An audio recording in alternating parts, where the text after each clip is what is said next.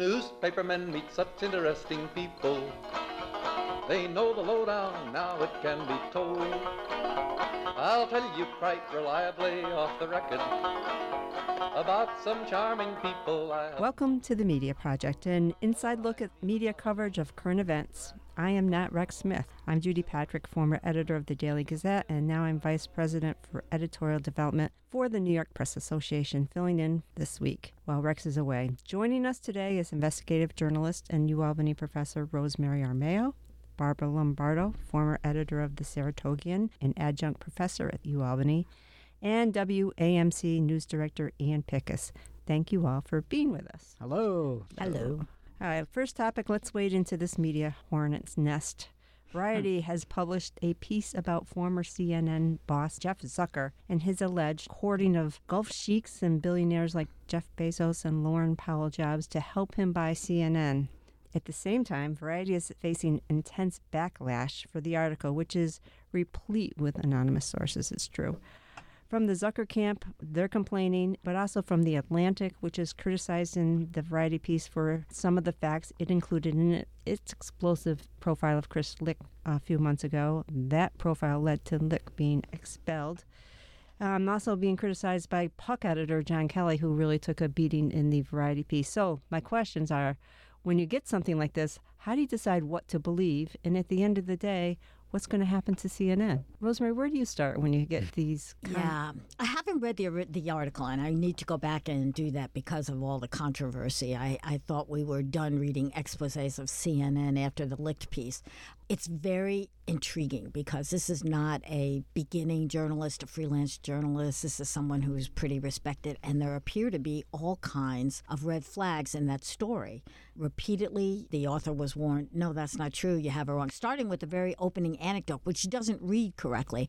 And I'm reminded of the Rolling Stone piece on rape on a college campus, where from the very beginning I read the first paragraph and said, no, you don't rape somebody on top of a broken glass. Yeah, it doesn't ring true. So how does that happen? How did it get past all the editors? And what's the motivation? What did that writer or Variety or anybody at Variety have against CNN or the targets of that piece? Why were they doing it? And all of that is unclear. It's tough to be second. I mean, the Atlantic piece set the standard for CNN reporting, and I think Atlantic probably has a better reputation for things like this than Variety does. Hard to go second and have it stand up, and I think you said anonymous sourcing. To me, that just puts you in a terrible situation because you're putting your trust in people you can't blame when things go south. Barb, as far as I can see from reading about this situation, we still need to find out how this happened. I don't think there's any question that this Variety article was screwed up with untruths that should not have gotten into print in the first place. But what we don't know is, how did it happen? Right, and one of the things we tell reporters when they first start is if you get the small details, like the initial anecdote, if you get that wrong, how are we supposed to believe the larger issues of the story, which is, in fact, that Zucker, the deposed head of CNN, is trying to buy back the network. Is there any truth to that at all? And what's going to happen with CNN? Yeah, if you have him crying in an elevator, presumably that's on security footage somewhere. That should be, and I don't know what Variety's fact-checking process is, but typically for magazine articles like this, the fact-checking process is exhaustive, and it should be. Yeah, more so than for newspapers even, or for definitely more so than television. And so how this passed all that made me think somebody's got a motive here, an agenda, and I don't know what it is. Well, I believe that those things are in place for a magazine like The Atlantic, but I don't really know what the standards are at Variety. Well, Variety is a respected magazine, and let's be honest, we all use anonymous sources once in a while, and there are some stories that are totally anonymous sources, and we do believe them. I think in some respects, the credibility has to come from the institution itself, the media organization. But in this case, it was just too full of anonymous sources. And it isn't just the anonymous sources. That's one issue. But the part where they were writing about the Atlantic author of the piece on Chris Licht and said only had, very limited number of contacts with Licht and made up stuff. And he himself answered back and said, that's not true. I was with him all this time. I have recordings of our interviews. Again, easily checkable, verifiable, and it appears to be ignored. It looked like the Rolling Stone fiasco all over to me. University of Virginia story, which was totally retracted. I mean, that's a repertorial death sentence. It does make you wonder, was there a sense here on Variety's part that CNN is wounded right now, there's blood in the water, and this will be kind of just another sort of entry in a saga that's been covered by other outlets, strength in numbers sort of idea that went into it? As much as I hate speculation, I would speculate on that because what you said earlier, Ian, about Variety being second, so you had Atlantic's big story about CNN, and the people at Variety are saying, we've got to get something, let's get something, and they, I've got something for us, okay, go get it, and they're so eager to do it that they're not doing good journalism. You know, one of the biggest, or one of the most strident sources of opposition on this came from Oliver Darcy, the CNN media correspondent, who wrote a great article about this, but then I'm thinking to myself, well, he works for CNN, but typically, I mean, he hasn't shied away from calling foul when he sees it, even at his own company. So there's a lot going on there. I think we're just going to have to be patient to see whether Zucker really is trying to buy CNN. I don't think he's found the billions of dollars he's going to need to do that yet. Oh, that's going to make him cry. In an elevator, maybe. So let's switch topics. How much is a front page worth? Or better yet, how much is your credibility worth? I raise this issue because in Israel, the day after the Knesset passed a controversial law reining in the authority of its high court, the front pages of 4 prominent Israeli newspapers were dominated by big black boxes. Images of Israeli newsstands showing the front pages went viral, with most people assuming, incorrectly, that the black boxes were an editorial statement by the newspapers themselves. The boxes instead were paid ads by a protest group called the Israeli High-Tech Protest.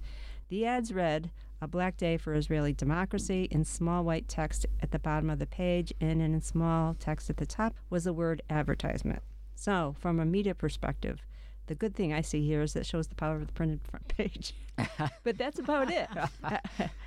What if those who supported the measure wanted to buy the front page? Or what about the fact that on a huge news day, why didn't the bulk of their front page contain real news? You know, I would defer to Barb Lombardo here, who had to decide what went on the front page, but there was a time where no advertising would go on the front page. I think that ship has obviously sailed. I'll just say, from the perspective of someone who looks at the Associated Press wire all day and tries to figure out what to put on our airwaves here, the fact that the papers were blacked out made the wire, which is read around the world, and it didn't have the caveat that Judy just read saying it was a paid advertisement. So I think that's pretty dangerous. Well, it did have the caveat on the page itself that if you read in the teeny. Well, most people in Israel would do that. But I didn't.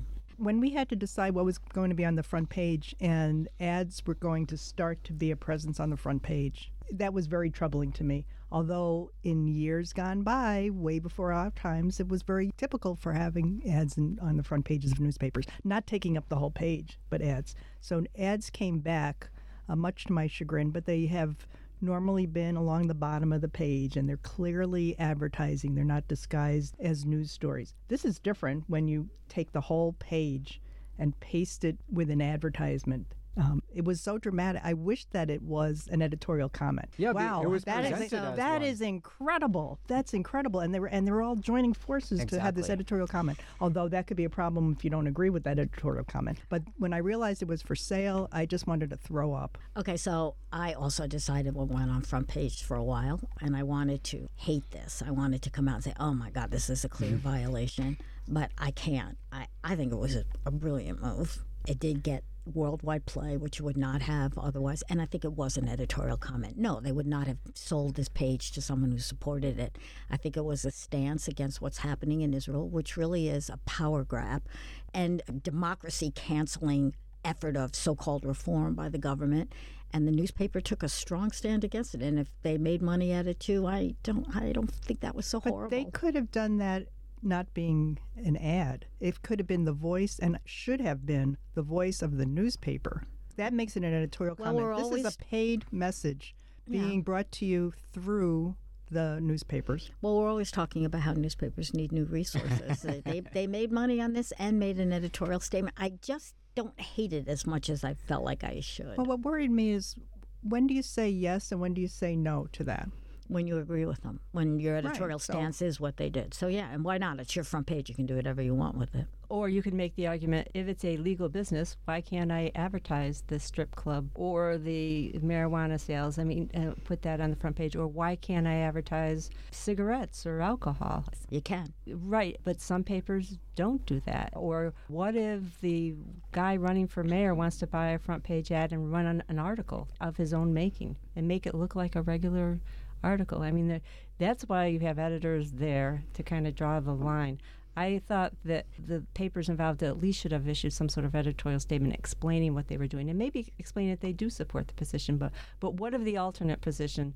People who wanted to buy an ad supporting the alternate position came forward and wanted to buy it. You say no. It's our business and we don't want them. You charge them more. You do say no for sure. Or do you? Depends on the What if they wanted the advertising dollars? Sure, we'll run that front page. And then on the third page, we're going to run a story about, the new giraffe at the zoo. I mean, and again, they didn't run any news on their front page that day. It's sort of like when the pink sheet would be on the front page of the Saratogian, the racing news would be on the physical front page, and then when you opened it up, that's where you would get the real news and the real front page. Imagine if this was in the United States. Could we have a black front page if Donald Trump gets the Republican nomination for president? A black day in America. Or a big sunny happy face. A great day for America, depending on the newspapers. Can you imagine that? Makes me ill. I mean, you see it on TV. We're there. Yeah. This does not sound shocking to me anymore, as it would have if we had this conversation 10 years ago. We are partisan. And yes, the New York Times would have a black page, and Breitbart would have the big happy face, and we just turn the page and read the rest of the paper. So did any of you ever run a front page editorial in your time making those decisions? No, I never ran a front page editorial. I would put a column occasionally on the front page. We did, and I hope that I get asked back so that I can look up. It'll come to me as I'm leaving. We did do something, but it was so extraordinary that it warranted front page. In Virginia, I was not the editor, the top editor there. I was just an editor there. We ran a front page editorial when we ran the picture of the famous shot of bodies hanging from the bridge in Iraq.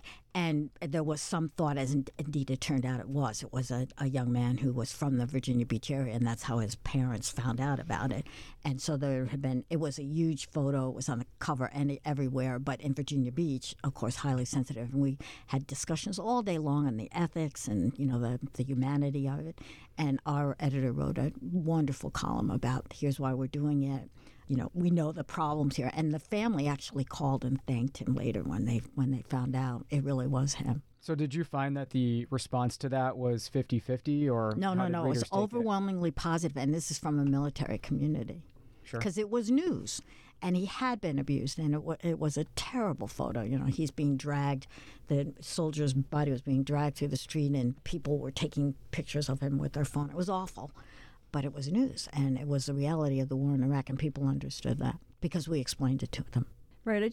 From my perspective, this front page it's not a sacred space, but it's our most valuable piece of real estate when it comes to producing the news product. And to give it away, I'd love to know how much they got paid for it, because they gave a little piece of their soul away when they did that. I say so. The number doesn't matter. I agree. They sold their soul just to sell the page. But also, I think it shows just the importance of the moment in Israeli democracy, too. I mean, we've seen coalition governments come and fall apart 100 times in Israel. This time is a different situation, obviously. And it'd also be interesting to find out whether the foreign newspapers knew each other, they were doing, whether this was a coordinated effort. We have seen coordinated effort among newspapers and other media companies on important issues like fighting drug abuse or something, but it's very rare, and they must have done it very quickly.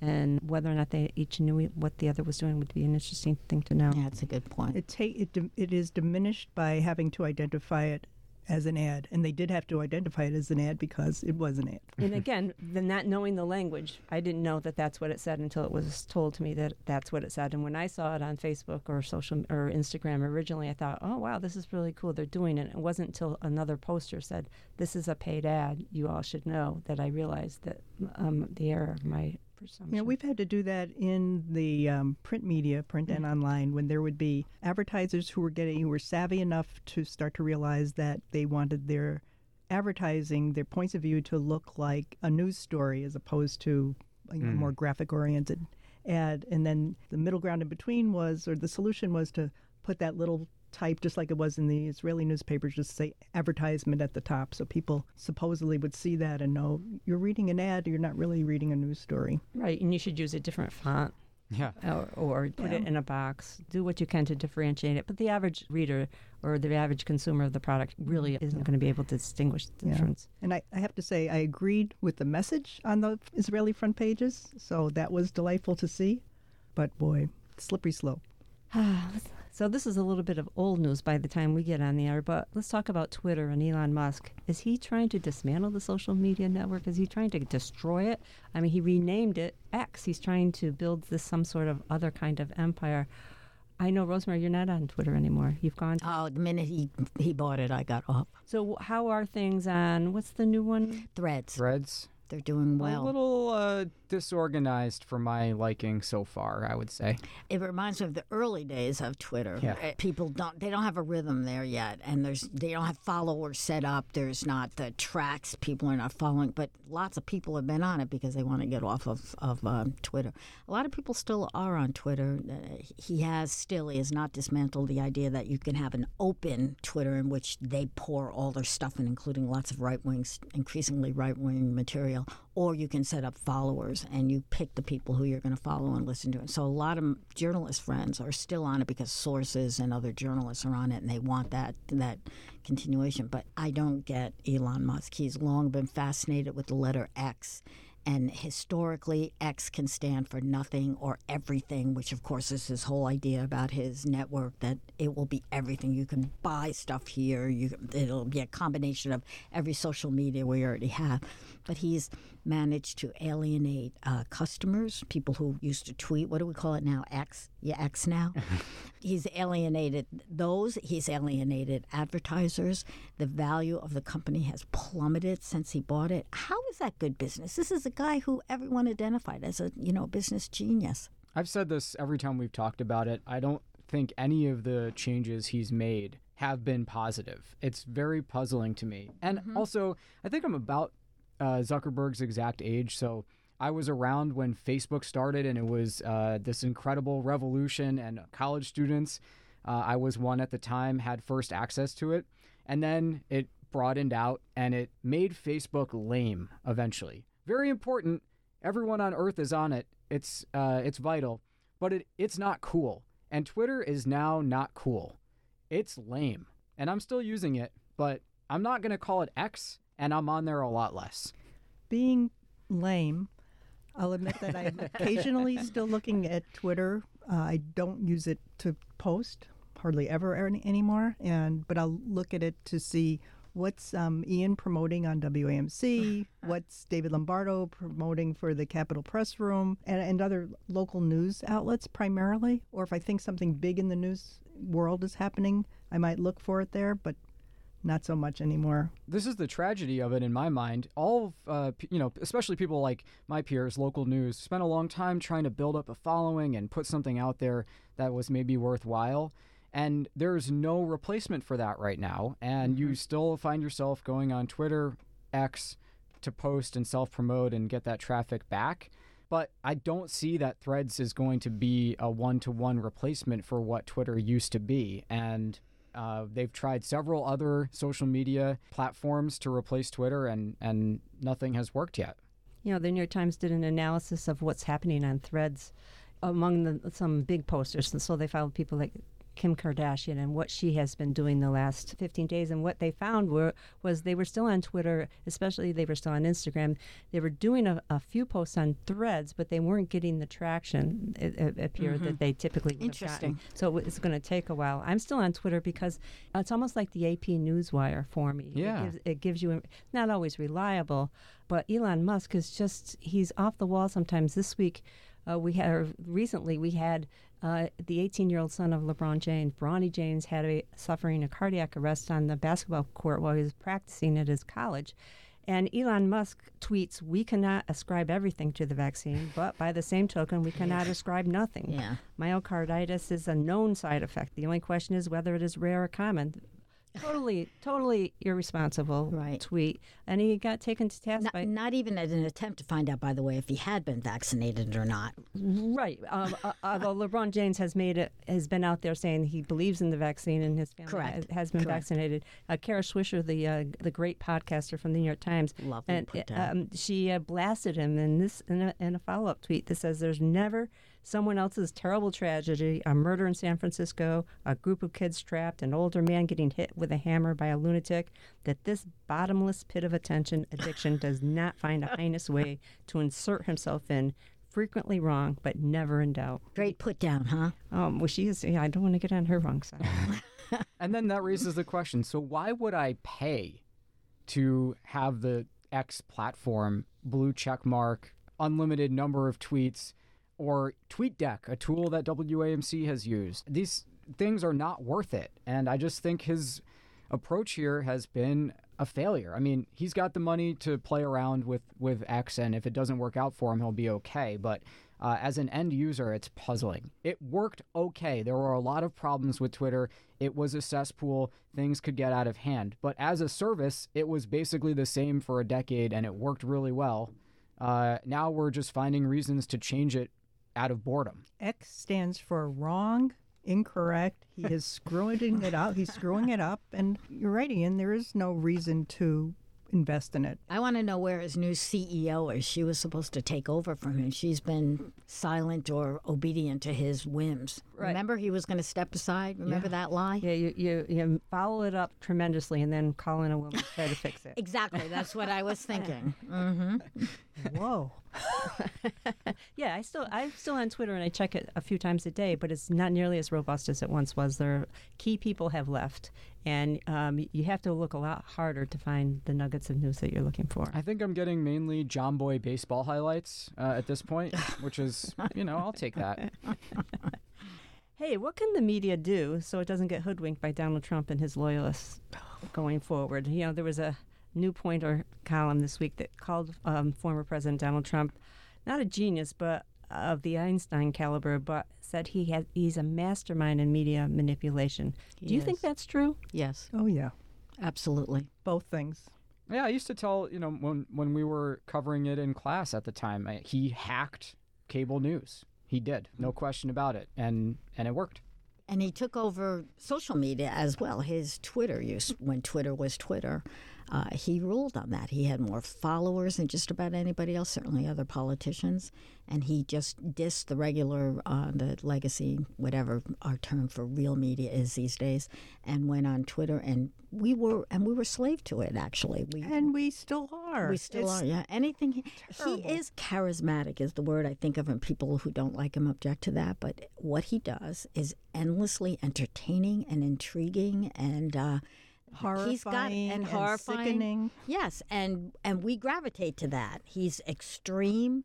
He's hugely popular. There's no, you cannot not cover him. But fool me once, shame on you. Fool me twice, shame on me. I mean, what can we do? I really don't have a good answer for this, and it's something we've thought about and talked about a lot. And I remember going back to the COVID daily briefings where, we were hearing advice about, spraying bleach and that kind of thing, sunlight. Eventually, WAMC stopped airing those because they seemed to be a disservice to people who needed real information at a very dangerous time. But he's the front runner for the GOP nomination. Yeah. He has a coin flip's chance of being the next president, perhaps. I don't know how you cut him out of your coverage. You can't. Well, I think that cable news could be more selective about how much they covered, what they say about it, what their approach is. If you're just clicking on MSNBC and CNN, it's all Trump all the time. It seems to me it's just overkill when they have nothing else to talk about. It feels when there are other things to talk about. Well, the other things they're talking about is impeaching Joe Biden or pursuing Hunter Biden, which is also an effective way of corralling the news media and having them do what you want them to do. I just don't know. I mean, we hear complaints all the time. Anytime Trump's voice is played on this station, hey, stop giving him attention. He is a former president. He is winning right now the Republican primary. Yeah. I don't know what to tell you. We're not going to make the difference here. Come on, admit it. Don't you, when you go on, don't you look for the Trump stories? I do. What's he doing now? being fooled by him would be like when he comes out. Is that being fooled? When he comes out on his Truth Social and says, I'm about to be indicted. It'll happen today. And we believe it without any other second source. Okay, that's the sort of stuff. He was right about that one. He was. He's right. Yeah, he is. He is a very good source of information about himself. And he has learned that if he gets out ahead of it, he gets to spin it. And that's frequently what we remember. He is a genius at it. Hey, we only have a few seconds left, but can we give a shout out to the movie Barbie, in which love it. One of the Barbies is a journalist, a Pulitzer Prize winning journalist, and she asks hard questions, and she's beautiful in pink. Yeah, it's nice to see that as one of the careers that the dream career. A dream career. Let's hope that a lot of young girls are going to the movie theater. Of course, in Barbie land, money doesn't matter. Let me point that out. I'd like to see people of all genders going into journalism and being well respected and well paid. And I'm in La La Land also. I would like to congratulate Greta Gerwig for accurately depicting the patriarchal podcast universe that the Kens built. It was a very trenchant observation about people like Joe Rogan and many others. It's true. It's such a brilliant movie. Have you all seen it?